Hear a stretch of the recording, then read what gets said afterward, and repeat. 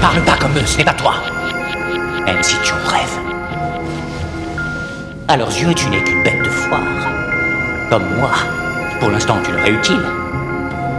Mais après, ils te chasseront comme un pestiféré, au nom de leur moralité et de leur éthique. La bonne blague. Poubelle au moindre petit emmerde.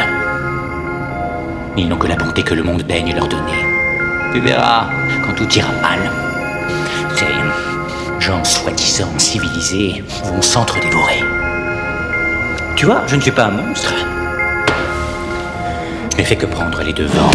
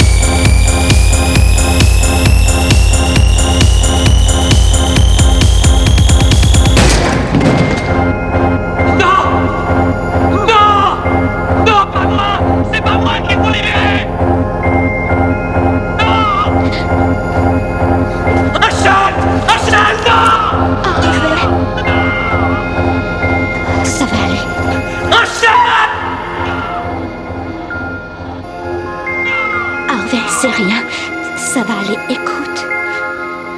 Quelqu'un...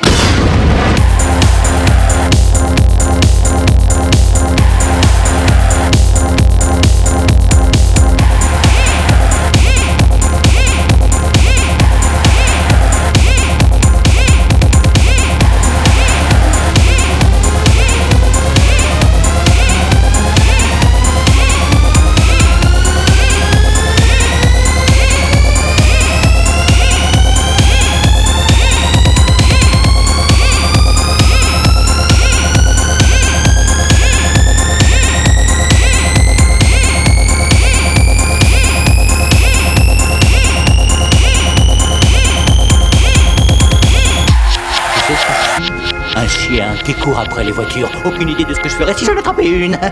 Tu vois, j'agis sans penser. La pègre a son plan. Les flics ont leur plan. Gordon a son plan, lui aussi. Tu comprends? Ce sont des comploteurs. Des comploteurs qui cherchent à contrôler leur petit monde. Je ne suis pas un comploteur. Je veux juste leur montrer combien il est pitoyable, en fin de compte, de vouloir contrôler les choses. Alors... si je te dis... non, bouge pas, n'aie pas peur.